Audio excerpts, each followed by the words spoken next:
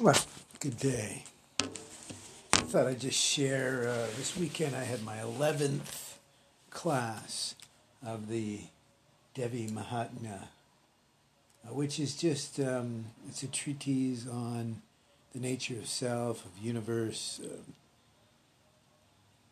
It's no different than the Yogacara. It's no different, than the Bhagavad Gita or Patanjali's Yoga Sutras, the Upanishads even. But what's funny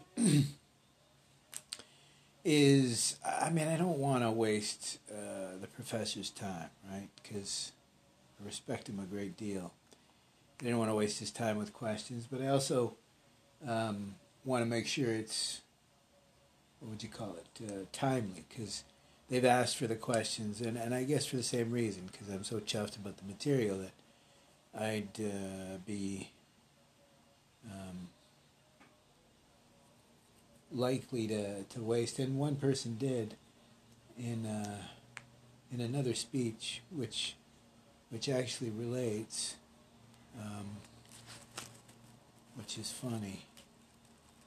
Yeah, so right after my class on Sunday, which for me I was going to ask the professor a question. So I didn't really want to really bother him about this. My question had to do with, I've asked this question before and he misunderstood. I asked a question about this synergy between the teachings, right? Yogacara, Shaivism, Vedanta, Buddhism, the Tibetan Rite Chan, Zen, and it goes from there too. There's other traditions that aren't that different. Now I didn't really want to, and I almost did because he mentioned that him as a Shaivist was told to practice with Vedanta. He's mentioned Yogacara, he's mentioned Nagarjuna. So I wanted to mention this because he's mentioned the word upakara. I've mentioned upakara, which is the word that Vasubandhu used for self, the nature of self, right? That which is, right, near at hand that I've translated, but it's a little more complicated than that. It's contextual. So it was timely, but I again, didn't want to waste his time, and there seemed to be more than enough questions. But then there seemed to be not enough questions. So I started to think about maybe asking this question. So initially I said, so in Germany, right? I'm paraphrasing because it's on the computer, not here. So I asked him when he was in Germany. This says Acharya Timalsina. He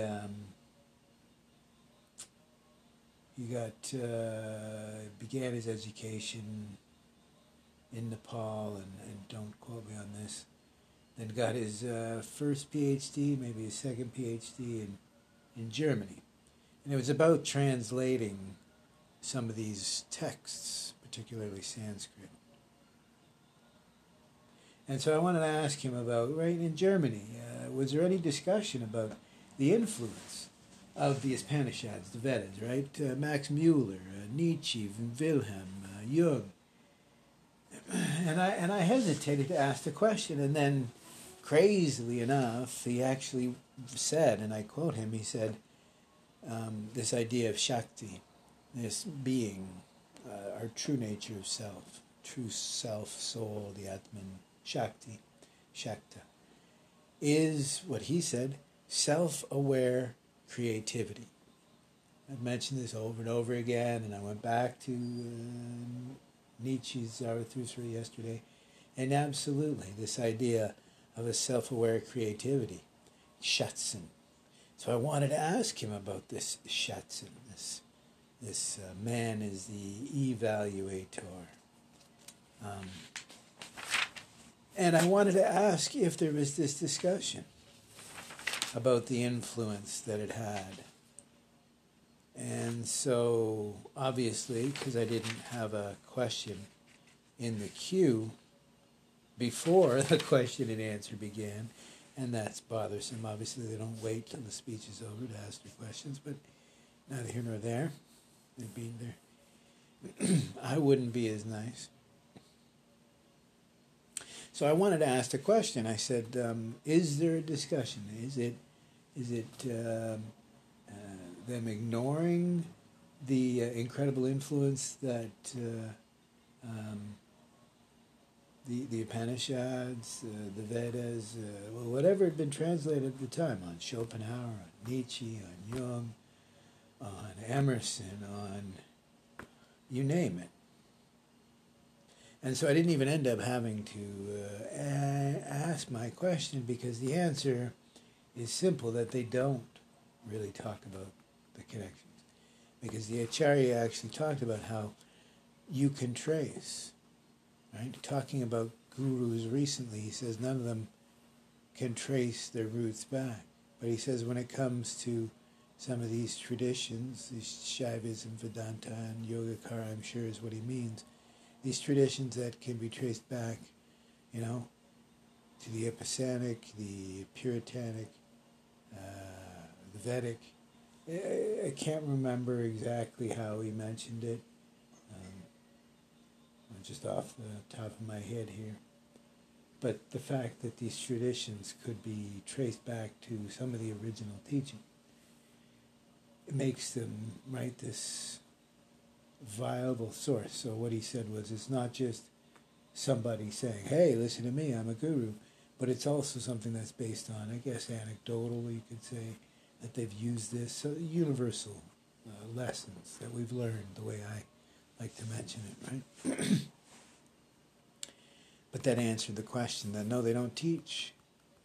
They don't teach how just a few of these translations, right? Remember, Mueller and Nietzsche, I can't remember the name, I should have looked him up too, because I said to the wife I couldn't remember the guy's name, but Nietzsche had a buddy just up the road who was a translator, an expert on this stuff. And I guess they don't teach, because he never mentioned that this influence transcends more than just some of the context that we're learning about Shaivism and the Devi Mahatmya.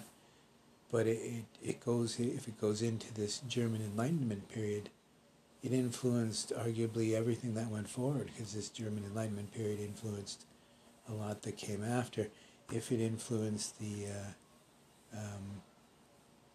Emerson and Whitman, the same can be said on the other side of the world. But just thought I would share that there seems to be a mist. And again, as I said, I went back to Nietzsche's Zarathustra. I re-listened to Axiom again a couple times prior to this, getting ready to class this past weekend.